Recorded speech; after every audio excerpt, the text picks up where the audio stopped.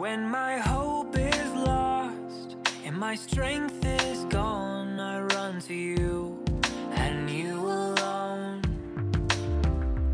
When I can't get up and I can't go on, I run to you. Good morning, Harmony. Would you stand up with me this morning? It is a beautiful day outside. It's a glorious day inside as we praise and worship this morning. It's going to be an awesome day. Gary Barble speaking this morning about the end times. These songs talk about us being ready for those end times. So as we sing out this morning, sing from the heart, sing from the lungs, sing with me right now. I was buried beneath my shame. Who could carry that kind of weight? It was my tomb till I met you. I was breathing but not alive. All my failures I tried to hide. It was my tomb till I met you. You called my name and I ran out of that grave, out of the darkness into your glorious day. You called my name and I ran out of that grave, out of the darkness into your glorious day.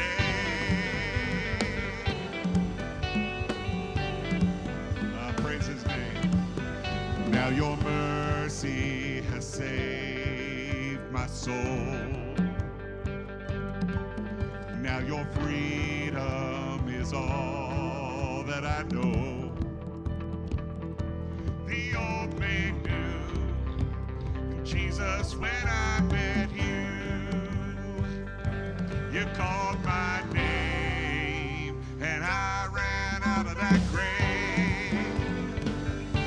out of the darkness into your glorious day. You called my name and I ran out of that grave, out of the darkness into your glorious day.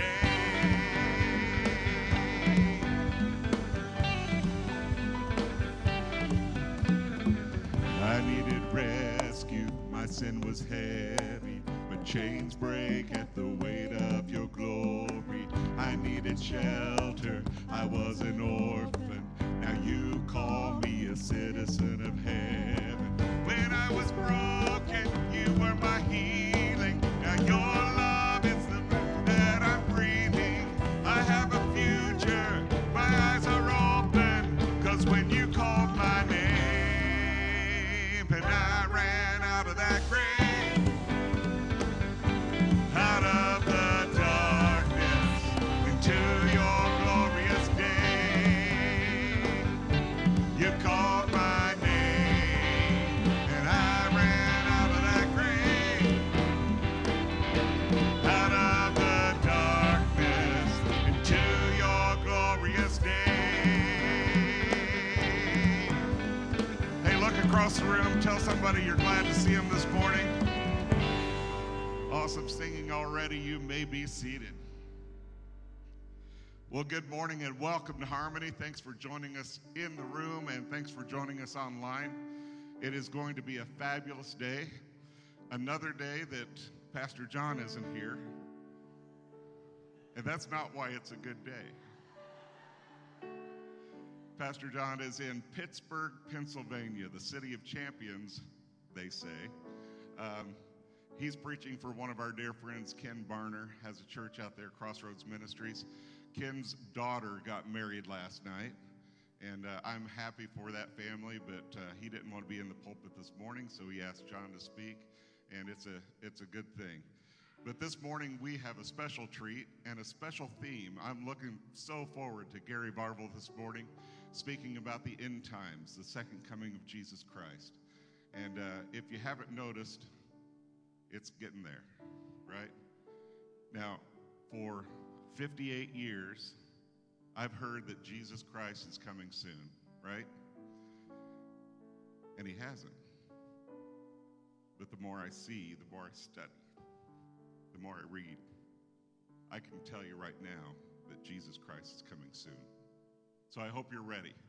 We're going to have a great message this morning. There's lots of prayer requests that you get in your Wednesday emails. If you don't get those emails, go into our app, sign up, and get the prayer list, get all the announcements that come into your email box, and that way we know how to serve you better and know what to pray for, and then you know what's going on around Harmony as well. So thanks for being here this morning. Let's open in prayer. Father, I am thankful again for this place you've given us to serve you, to call your name. And when we call your name, we can run out of that grave of sin and death. So, Father, this morning as we continue just to praise your name, help us to grasp the concept that you are completely in charge. Even though we don't like what's going on around us, you are completely in control. And Father, you have a plan. And with your plan, it is our opportunity and our duty to trust you. So Father, be with us in a great way this morning. Let us feel your power and your presence. Father, help us to say at the end of this service, after all we hear, after all we learn, help us to say that it is well with our soul. Father, again, thank you for your love, your mercy, and your grace, all that you do for us. In Jesus' name I pray. Amen. Stand with us one more time.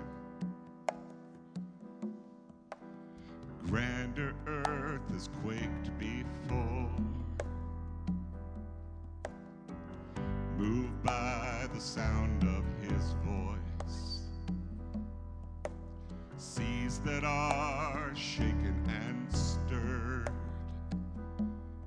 can be calmed and broken for my regard. Through it all,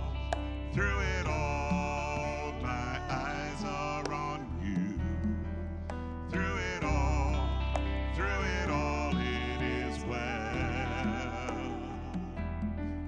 Through it all, my eyes are on you. It is well with me.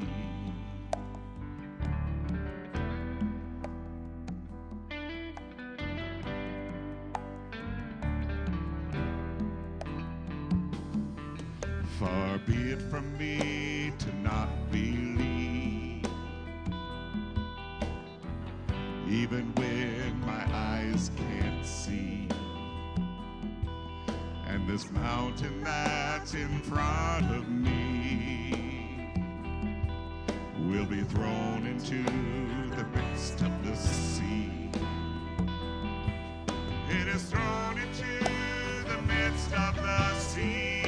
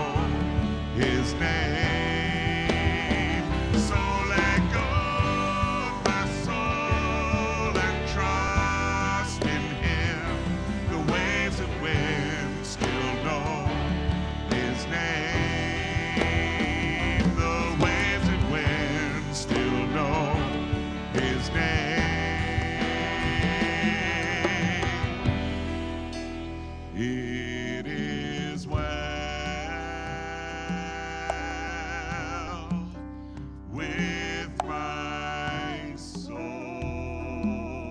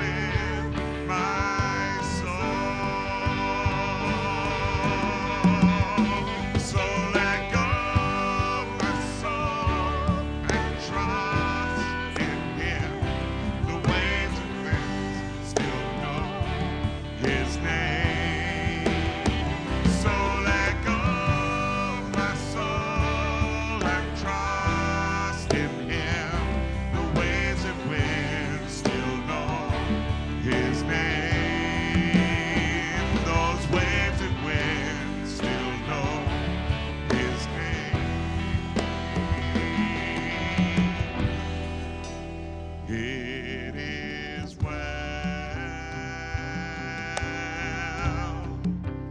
with my soul. It is well with my soul. It is well with my soul. It is well. It is well with my soul. It is well. It is well with my soul. It is well. It is well with my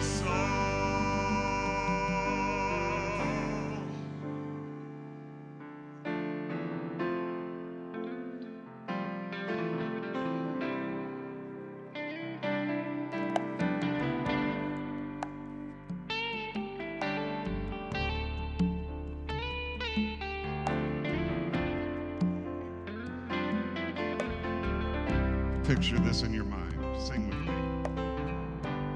Worthy is the Lamb who was slain. Holy, holy is He. Sing a new song to Him who sits on heaven's mercy seat. Holy, holy, holy is the Lord God Almighty, who was and is to come.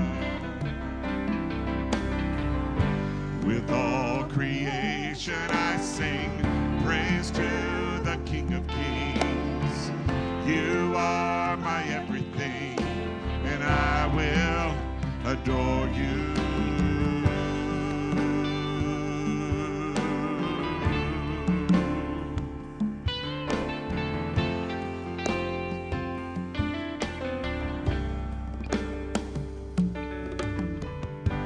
Clothed in rainbows of living color, flashes of lightning, rolls of thunder. Blessing and honor, strength and glory and power be to you, the only wise King. Holy, holy, holy is the Lord God Almighty, who was and is to come. With all creation I sing praise to the King of Kings. You are my everything, and I will adore you.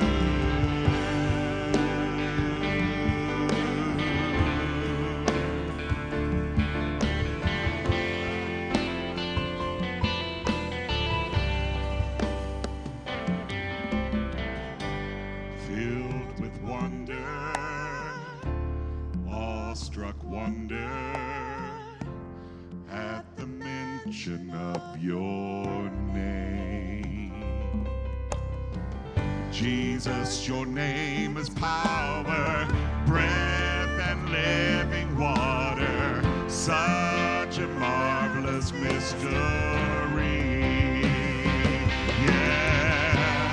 Holy, holy, holy is the Lord God Almighty, who was and is to come. With all creation I sing praise to the King of Kings. You are my everything, and I will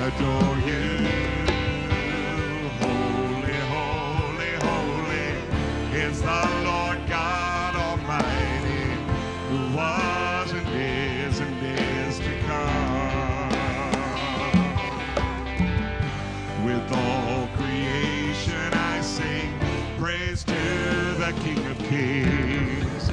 You are my everything, and I will adore you.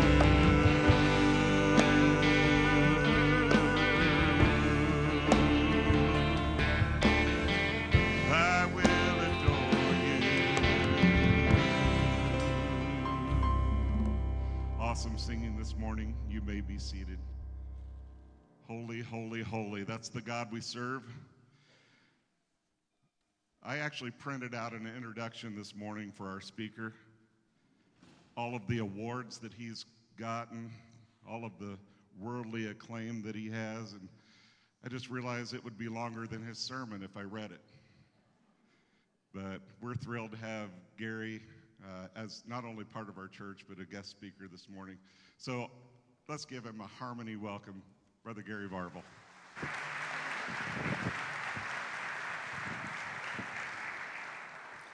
Thank you so much, Pastor. I appreciate your hard work here at our home church, and I appreciate the ministry that you gave us this morning. I'm going to be talking about something that's kind of controversial, the second coming of Jesus Christ. There are a lot of people today who don't like to talk about this subject, and there's all kinds of different views. Now, back in the 70s, when I was going to Bethesda Baptist Church, Pastor Tyler was preaching, and he did a whole series on the book of Revelation. And at that time, 1977, I took a young girl, the only girl I ever asked to go to church with me, and her name is Carol. And she was not saved at the time. And she heard the preaching every Sunday for a couple of months about Jesus is coming again. He promised he's coming again. And she, in her heart, knew she wasn't ready. And she went forward one Sunday morning and gave her heart to Christ. And we got married a few years after that. And that was a gift to me. But he first wanted to give his gift of salvation to her. And so this teaching was very popular back in the 70s, right after the book that Hal Lindsey, is that his name, wrote, The Late Great Planet Earth. And people got to talking a lot about Jesus is coming again. One of the reasons was that Israel was back in their homeland. This was a fulfillment of Ezekiel chapter 36 and 37. They had been out of the homeland. There was no nation of Israel from 70 A.D. until 1948, May 14th, 1948. And so they're back in their homeland, and now they're speaking Hebrew again, which is another fulfillment of Scripture. And now there are, last thing I saw was 30,000 converted believers into Jesus. So do you have Jewish people who have claimed that Jesus is their Messiah in Israel. And now there are also more Jewish people living in Israel than in the rest of the world. This is all a fulfillment of Scripture. And Jesus said, I'm coming back in the last days, in the final age. So in 1988, there was a man named Edgar Whisenant who was a NASA scientist, and he was a believer, and he wrote a book called 88 Reasons Why Jesus is Coming Back in 1988. And he was wrong. And then you had Tim LaHaye and Jerry Jenkins, who wrote the Left Behind series. And people got all excited again, and then they were getting attacked by other people who said, oh, you're all wrong here, this is all... And so there are a group of people who are called preterists who believe that all of the Scripture has already been fulfilled.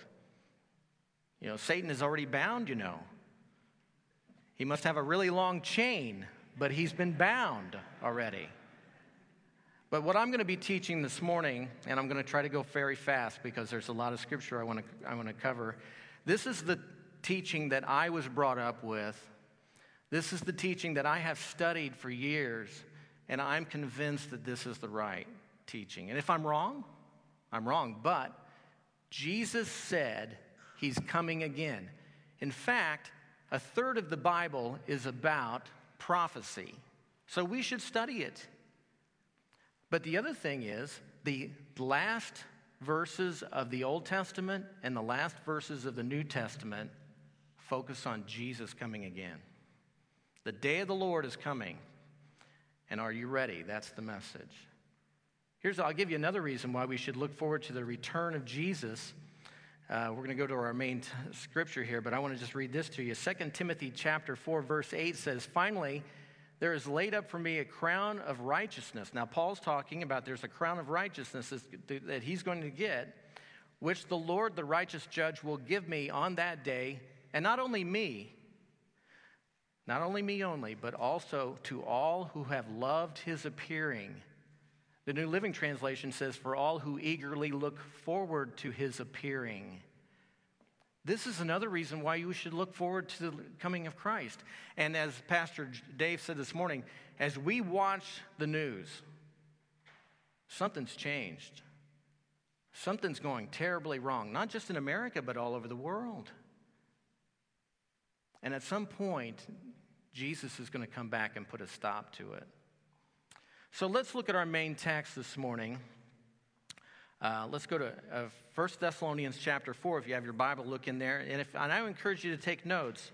1 Thessalonians chapter 4, we're going to look at verses 13 through 18. Another thing I wanted to add before we read this is that some people say, well, this is a new teaching. This is something that came up in the 1800s. I'm sorry, but Jesus talked about this.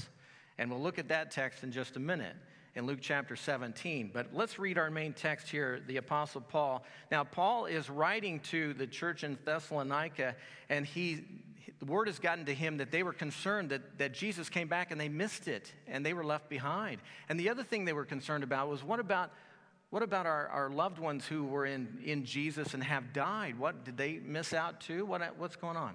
So he's going to answer that. And he says here in verse 13, "But I do not want you to be ignorant, brethren, concerning those who have fallen asleep, lest you sorrow as others who have no hope." Now, first of all, I want to stop right there and point out three enemies to faith, right here in this text. First, ignorance. J. Vernon McGee said once that the largest congregation in the world is the ignorant brethren. The church of the ignorant brethren. We don't want to be in this group. But that's so if you underline your Bible, the first word is underlined is ignorant. It means we don't know, okay? He said he didn't want us to be ignorant, brethren, about those concerning who have fallen asleep. Now, when the Bible talks about falling asleep, it's talking about people who have died, all right? Their body looks like it's asleep. Their soul has gone to be with the Lord. If you're in Christ, you've gone to be with the Lord. Absent from the body is present with the Lord. But at some point, God's going to raise this body up. Make it all new again. So, and then he says, lest you sorrow, I underline the word sorrow, as others who have no hope, and then underline no hope. These are the three enemies to faith. Ignorance, sorrow, and hopelessness. But we as believers don't have those three things because we have the Word of God if we study it. And there's no reason to sorrow when we lose a loved one who's in Christ because we know we're going to see them again because the Bible says so. So we have hope. All right, verse 14 says, "For if we believe that Jesus died and rose again, even so God will bring with him those who sleep in Jesus. For this we say to you by the word of the Lord, that we who are alive and remain until the coming of the Lord will by no means precede those who are asleep. For the Lord himself will descend from heaven with a shout and the voice of the archangel and with the trumpet of God, and the dead in Christ will rise first. Then we who are alive and remain shall be caught up together with them in the clouds to meet the Lord in the air, and thus shall we always be with the Lord. Therefore, comfort one another with these words." Let me pray for us. Father, I pray now as we look into your word that you would speak to our hearts about our own condition and our position with you. And Lord, we look forward to your coming in Jesus' name. Amen. So, we talked about verse 13. Let's go to the what. What are we talking about? The rapture of the church. And so this is also mentioned in some other scriptures, and one of them is 1 Corinthians 15, 51 through 53, if you want to turn there and look at there. It's not going to be up on the screen. I'm just going to read it to you. But it says, "Behold, I tell you a mystery. And a mystery is just something that's not been fully revealed yet, okay? This wasn't in the Old Testament. This is something that he's explaining to you now. Behold, I tell you a mystery. We shall not all sleep, again, dead, but we shall all be changed in a moment, in the twinkling of an eye, at the last trumpet. For the trumpet will sound, and the dead will be raised incorruptible, and we shall be changed. For this corruptible will put on incorruption, and this mortal will put on immortality. Notice again the trumpet sound. There's coming a day when Jesus is going to come back. He's going to shout. There's going to be a trumpet sound, and the dead in Christ are going to be resurrected. And then we who are alive in Christ at the time that he comes, not everyone's going to die. When Jesus comes back, if you're in Christ, you don't die. You go right to be with him. And there are examples in the Old Testament. God always gives us examples. For instance, the book of Genesis chapter 5, we're told about Enoch, who lived 65 years, became the father of Methuselah, and then lived another 300 years. And it says he walked with the Lord, and then he was not because God took him. He didn't die. Everybody else in that chapter, these 10 other guys in that chapter, all says they died. But this guy didn't die. He went to be with the Lord. So, and also it's going to happen in the twinkling of an eye. So, if you blink your eye, that's how fast it will happen. There's possible that there will be conversations that'll be having, people will be having, and all of a sudden somebody's going to disappear. Just that fast. So that's the what. We're talking about actually a time when Jesus comes back and people who are in Jesus, who have been sealed by the Holy Spirit, who have been born again, will go to meet him in the air. So first, let's go to these diagrams. I drew a couple of things up. Now, if you look online, you're going to find millions of diagrams, and not all of them are right, according to the Scripture, in my opinion. But I'm going to dumb it down to you, so there's not a lot of detail here. But first of all, Jesus came, his first coming. Why did he come? He came to die for our sins. So now, since that time, since he rose again to life and ascended back to heaven, that's what it talks about in the book of Acts, we have been living in the church age. And the church age started at the day of Pentecost. And the Holy Spirit came down, and 3,000 were added to the church at that day. And from that time on, Jesus Christ, his church has been growing and going to all of the nations. So we're in that church age right now. The next thing on God's calendar is the rapture. And the rapture is when Jesus comes down, but he doesn't come all the way to the earth. He comes to the clouds, and then we go to meet him in the clouds. And let me, I want to share this with you too. Amos 3:7 says this: surely the Lord does nothing unless he reveals his secret to his servants, the prophets. So what I'm telling you this morning, God has revealed to us in the Scriptures. If we study the Scriptures, and I would encourage everybody to be a Berean. Don't just take what I say this morning. Study it for yourself. Jot down the verses, go look at them, and there's many more. I'm just giving you a Reader's Digest version. So the rapture is going to happen. What's going to happen next? So the thing that happens next is the marriage supper of the Lamb in heaven. So in Ephesians chapter 5, the church is called the bride of Christ. Jesus is the groom, and he comes back to get his bride. And when we go to be with him, then for the next 7 years is what's called the marriage supper of the Lamb in heaven with our groom. Okay? So it's representative of the Jewish wedding. What would happen in a Jewish wedding is you would have the father of the bride, the father of the groom, and they would get together and they would determine a bride price. So the groom is going to pay for his bride. This is something that's totally agreed. And once they come to an agreement, then the groom would take a cup of wine and he would offer it to his bride. If she takes it and drinks it, then that means they're married. Okay, they're betrothed. If she rejects it, and she has a choice. If she rejects it, then there's no wedding. Now, if she takes it and drinks it, then The groom would say to her, I will not drink of this cup again until I drink it with you in my Father's house. Does that sound familiar? In the upper room, this is what Jesus said to the disciples. He took the cup and then he told them, I will not drink this again until I drink it with you in my Father's house. So in the Jewish wedding, what they would do is then the groom would go and he would build on to his father's house. It'd be like a compound, and he would build onto it. And when he was finished, he would tell his father, and then his father would tell him when he could go get his bride. The father would make the decision when he could go get his bride. And so this is a picture of what's going to happen. And so then what would happen is, so when the father says, go get your bride, then the groom would go, and he might sometimes come at midnight, and they would have like a party would come with them, and they would have torches, and they would blow a trumpet. They would blow the ram's horn, the shofar, announcing that the groom had come, and then the bride had to be ready. She had to be ready to go out. And they would build this seat that had 2 poles on each side, and there were 2 people who would hold that seat up. The bride would go and sit in the seat, and then they would lift it up, and they would carry her back to the father's house. And they would call that, they would fly her back to her new home with her groom. This is a picture of the rapture. This is what we're talking about today. So, the rapture is the next thing we're looking at. Then there would be a marriage supper of the Lamb. Now, what's going on the earth during that time period is the tribulation period, the 7 years tribulation. I don't have time to talk about that. It's first mentioned in Daniel chapter 9. There are 70 weeks of years, 490 years that determine upon the people.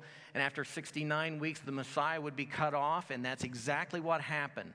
The announcement for the rebuilding of the city of Jerusalem went forward from King Artaxerxes, and from that time it was 463 years, I should say. 463 years to the time that Jesus entered into Jerusalem on a donkey, proclaiming himself to be king, and they didn't accept him. The Pharisees rejected him. And then just a few days later, they crucified him. And the time count has stopped until the last week of 7 years will be fulfilled. And that time will be called the time of trouble, Jacob's trouble.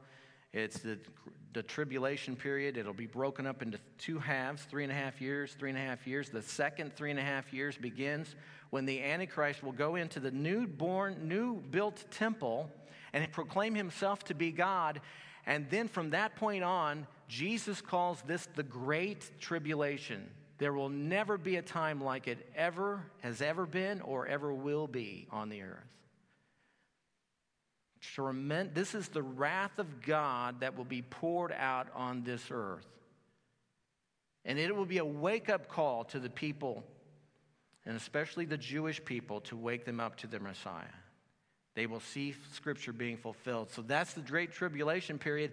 At the end of the Great Tribulation period, in fact, it says in the Bible, in Revelation, 1,260 days after the Antichrist proclaims himself to be God, 1,260 days later, Jesus will come back again. This is the second coming. And when he comes back, he will come all the way to the earth, all the way to the Mount of Olives. And when he lands, an earthquake will happen, and it'll split the ground open all the way to the temple. And then you have the Battle of Armageddon. And it won't be much of a battle because Jesus will speak the word, and everybody is done for, pretty much. The enemies of Christ will be done for. And then the next thing that will happen is Jesus will set up his kingdom on earth, which will be the millennial reign of Christ. And it says in the book of Revelation that he will reign for 1,000 years. And it says it many times. I know a lot of people, not a lot of people, but some people don't believe that there's actually a literal 1,000 years. But it says it over and over. When the Bible repeats things, I take it literally. And so that's going to be happening here on the earth. And that time is talked a lot about in the book of Isaiah. It will be a time of like returning back to the Garden of Eden. The lion will lay down with the lamb. The child will play near vipers and won't be bitten. Lions will eat grass like cows. Everything will change. and the earth will be like God intended from the beginning, no longer the curse. So that's what we're having to look forward to. And in John chapter 14, Jesus said this. Now, this is before his crucifixion. This is the night before he goes to be crucified. He's with the disciples. They've had the cup of wine and the bread. And then he says this, "Let not your heart be troubled." Now, if you ever listen to Sean Hannity, he says this every show. But he never finishes the verse. I want to finish the verse for you. "Let not your heart be troubled. You believe in God, believe also in me. In my Father's house are many mansions," some versions say rooms. "If it were not so, I would have told you. I go to prepare a place for you. And if I go to prepare a place for you, I will come again and receive you to myself, that where I am, there you may be also." Now this again he's talking about resurrection day, the rapture, when he comes back and takes his church. He was telling the disciples that, but he was telling us as well. And then he says this, "And where I go you know, and the way you know." And Thomas says, "But Lord, we don't know where you're going, and how can we know the way?" And Jesus said to him, "I am the way, the truth, and the life. No man comes to the Father except through me." There's no other way to get to heaven. The world wants to tell you there's many ways to get there. If there were other ways to get there, then Jesus died in vain. Why did he die? He died for our sins. He's the perfect sacrifice because he knew no sin. He is God who took the form of man to live a perfect life so that he was the perfect Lamb of God that could save us from our sins, because the wages of sin is death, but the gift of God is eternal life through Jesus Christ our Lord. And because he's God, death couldn't hold him, and he rose from the dead. And he offers eternal life to anyone who puts their trust, repents of their sin, and puts their trust in him. But what I'm telling you is that is future. All of this is future, but at some point, there's going to be some generation that's going to be alive, and he's going to come back like that, and when he comes back, everything changes. There have been some estimates that there are 100 million plus Christians in America, 330 million people in America, maybe a third of them. I'm afraid that there will be, the day after the rapture, there will be a lot of people in church. We need to examine ourselves to see if we're ready to meet him. So, moving on, the who. Who is going to be resurrected? It's going to be Christians. In verses 14 and 15 of our text, 1 Thessalonians chapter 4, it says this, "For if we believe that Jesus died and rose again, even so, God will bring with him those who sleep in Jesus." So the people who are dead in Christ, not all the dead, but the dead in Christ they will rise first. Oh, also one point. People might think, in their mind, they think, "Boy, Gary, you're talking about some really unbelievable stuff here. I mean, this is really way out there. You're talking about people on the earth all of a sudden flying into the air." Listen what he says here. "For if we believe that Jesus died and rose again." The reason I believe in the doctrine of the rapture is because I believe in the gospel. I believe that Jesus died and he rose again. Can you think of anything more miraculous than that? And if he did that, if you believe that he did that, then why is it too hard to believe that he wouldn't zap us out of this place? Now, a lot of people, and I've got some good friends who are believers, and they think I'm wrong about the pre-tribulation rapture point of view. They think the church is going to go through the tribulation. I posed this question to you. Since we're the bride of Christ, and he's the groom, can you imagine a groom beating up his wife before the wedding? That doesn't make a lot of sense, does it? I can give you some scriptures here. Let's look. I'll tell you to look at Luke chapter 17, verses 26 and following. It says, "As it was in the days of Noah, so shall it be in the days of the Son of Man." They ate, they drank, they married, they were given in marriage, and until the day that Noah entered the ark and the flood came and destroyed them all. So before the flood, people were just eating and drinking and marrying and giving in marriage and everything. Life was just normal. Now, they all thought Noah was crazy. The Bible tells us in Hebrews that Noah was a preacher of righteousness, and then it probably took him 120 years to build the ark. And during that time, he's preaching, and no converts other than his family. They didn't believe it until the day he went in the ark, and then the rain came. Actually, he went in the ark. He was told to come in the ark, and he was in the ark for 7 days before. So they probably really thought, okay, this guy's really nuts.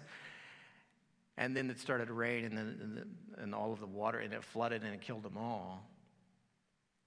People will mock this doctrine. And Peter warns in 2 Peter chapter 3 that they forget that in times past God destroyed the earth by a flood. And they'll say, where's this coming? Everything proceeds just as it was. Just like Pastor Dave said at the very beginning. He says, where's this coming? It's been 2,000 years, he hasn't come. Here's one of the reasons why I think we're getting really close. Because the Bible says that there are 2,000 years from Adam to Abraham. And then there are 2,000 years from Abraham to Jesus. And from Jesus' crucifixion to today, we are real close to 2,000 years. I believe that that God has a calendar, and it's 7,000 years for mankind. 6,000 years, and then the last 1,000 years will be the millennial reign. I don't know when he's coming back, but I think it's real close. I think it's soon. And it's sooner than it was when he first wrote it, right? When he first said it. So, and then it says, likewise, as it was in the days of Lot, they ate, they drank, they bought, they sold, they planted, they built. So they were just doing business. That's what we do in America. We're doing business. We're taking care of business.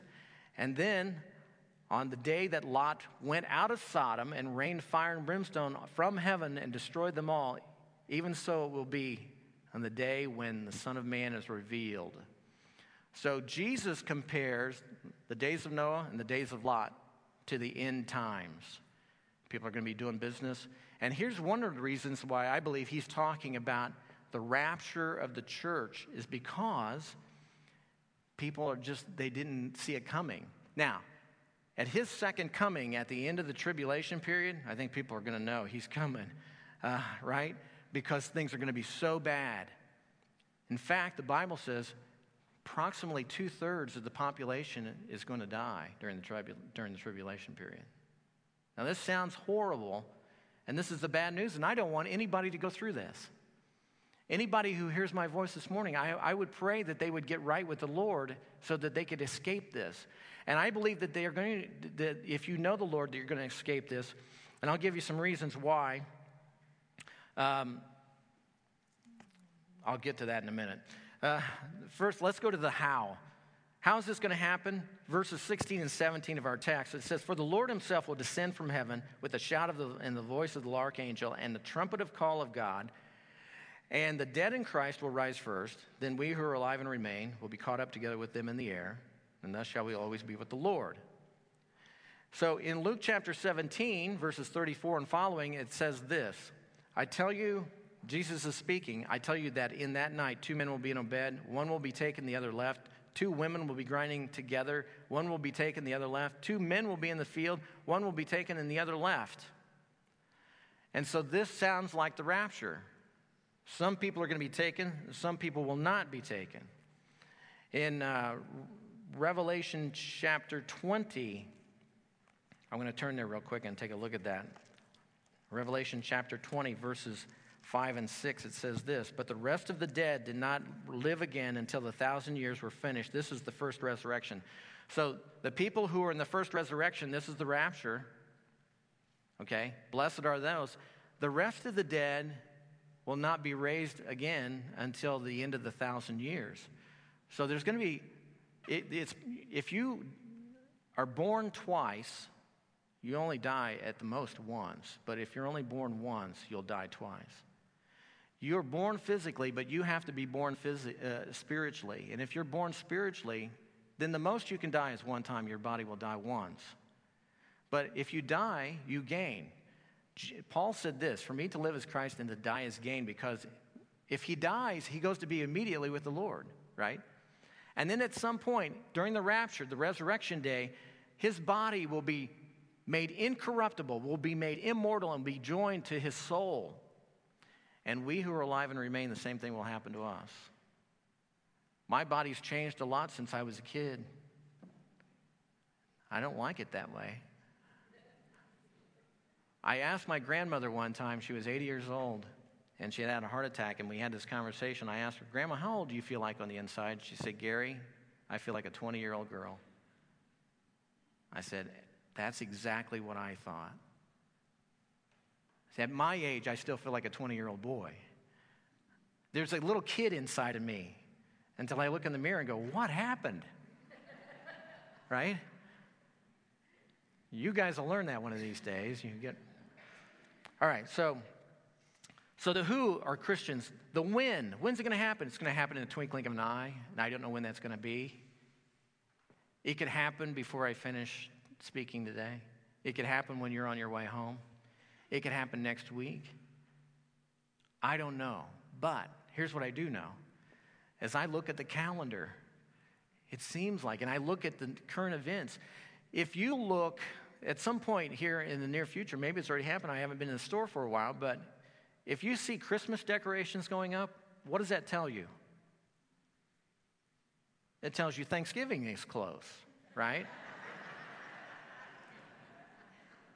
In some cases, it might be Halloween is close. Right? It gets earlier and earlier. We are seeing the signs that are setting up the time of the tribulation. In the time of tribulation, there will be a one-world government. I don't know if if you Google the Great Reset, that's a wake-up call. There's a large group of rich people out there who've been talking about the Great Reset, and it's a one-world government. They've been talking about it for a long time. The New World Order, it's also been called. It's coming. I see things that God gives us the leaders that we deserve. I'm always amazed because I draw cartoons about these people, and I'm always amazed. How is it possible that we elected so many ignorant people to be our leaders? I can't figure this out. Now, it makes great cartoons. So there's always a good side. All things work together for good. So it can happen now, this doctrine is a purifying doctrine. Because this doctrine, if you know that Jesus could come back today, how are you going to live? You ever thought about what are you going to be doing when Jesus comes back? There's some things I don't want to be doing, right? And if you're like me, but this has a purifying effect. Listen to 2 Peter chapter 3, verses 11 and 12 says this.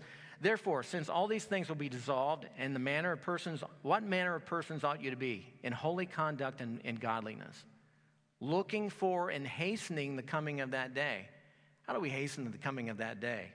Well, for one thing, you go out and witness, you go out and win people to Christ. God wants to fill heaven with people. And he has delayed his coming because he's giving everybody a chance. The Bible says that he is not willing that any should perish, but that all should come to repentance. He's wanting us, and he's giving us time, and he's loving us. He's come out to search for us. He's seeking us, but he also wants us to seek him. In 1 Thessalonians chapter 4, verses 7 and 8, it says this, God has called us to live holy lives, not impure lives. Therefore, anyone who refuses to live by these rules is not disobeying human teaching, but is rejecting God who gives us the Holy Spirit. So, by living unholy lives, you are rejecting the Holy Spirit. You're rejecting God. God's called us to be holy because he's holy.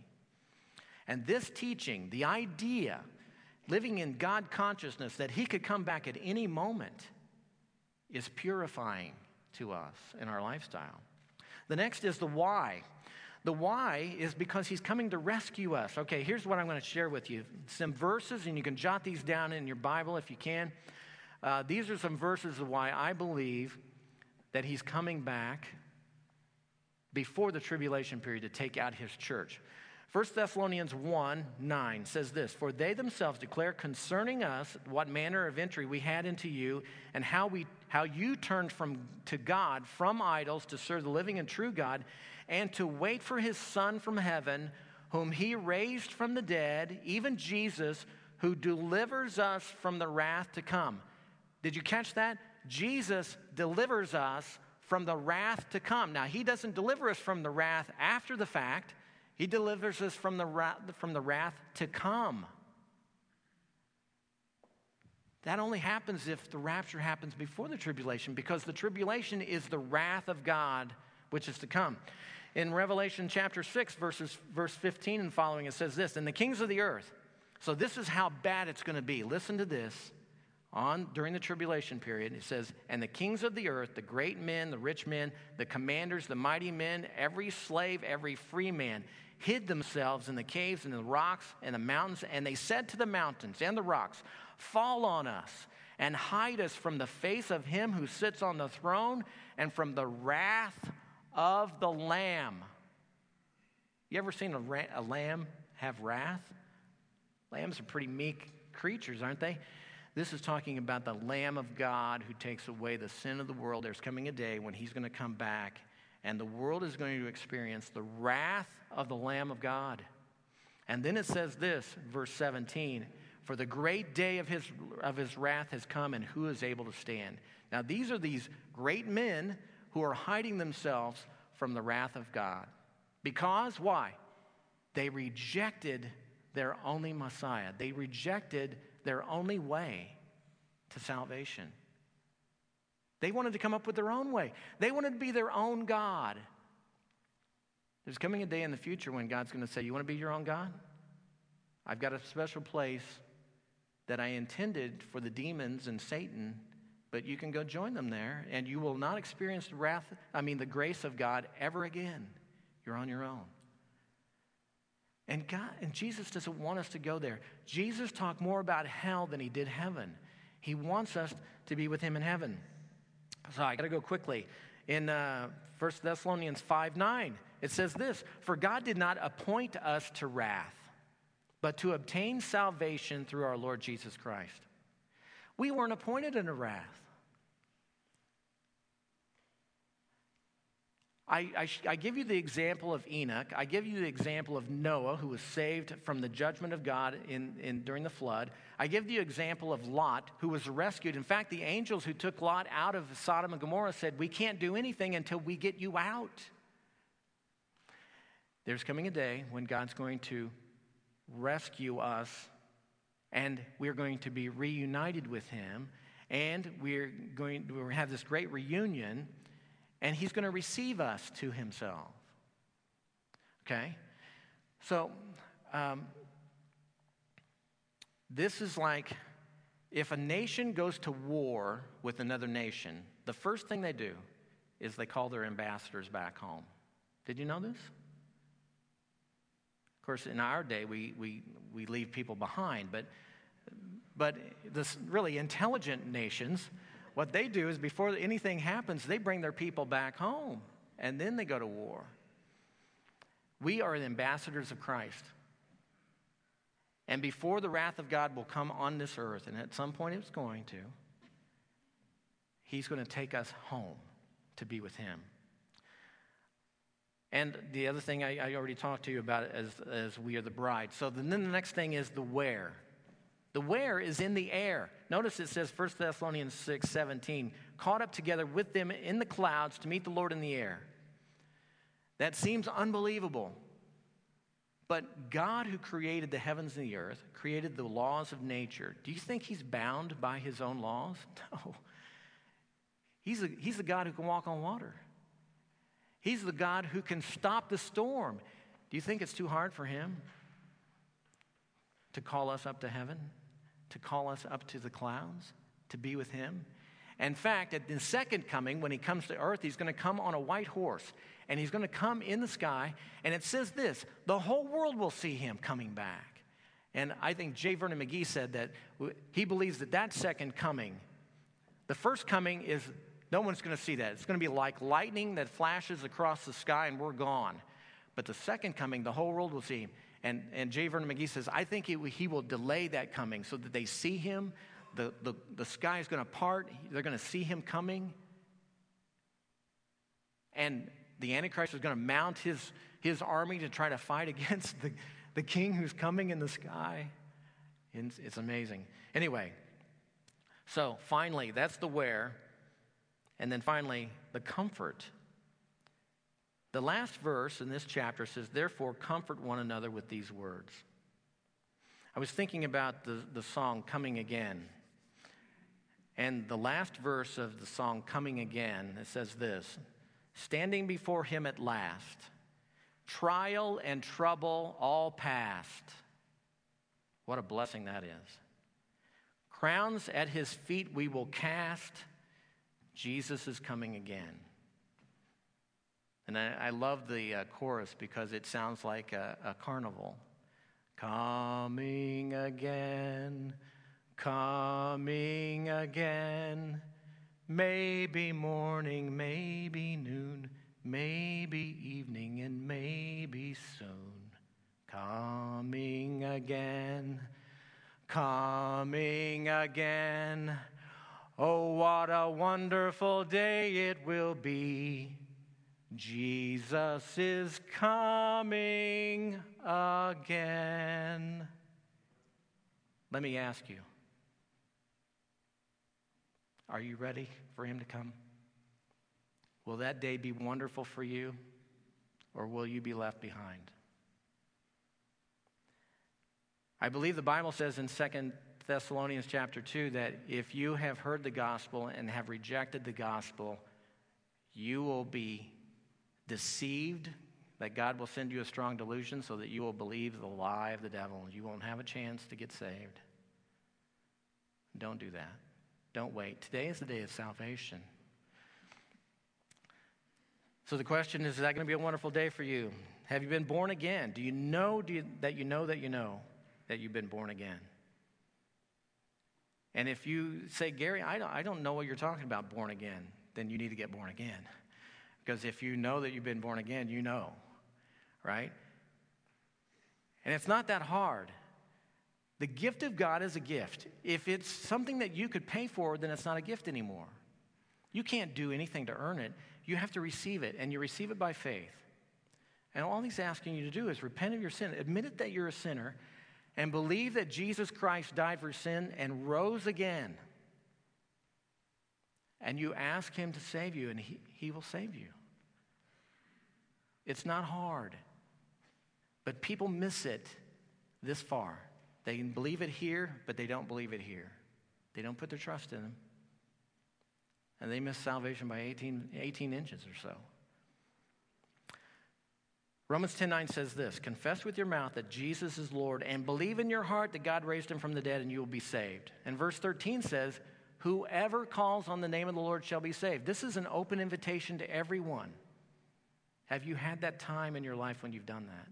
And if you haven't, tell somebody. Tell me. I would love to share the gospel with you and pray with you and help you to come to know Christ the way I know Christ.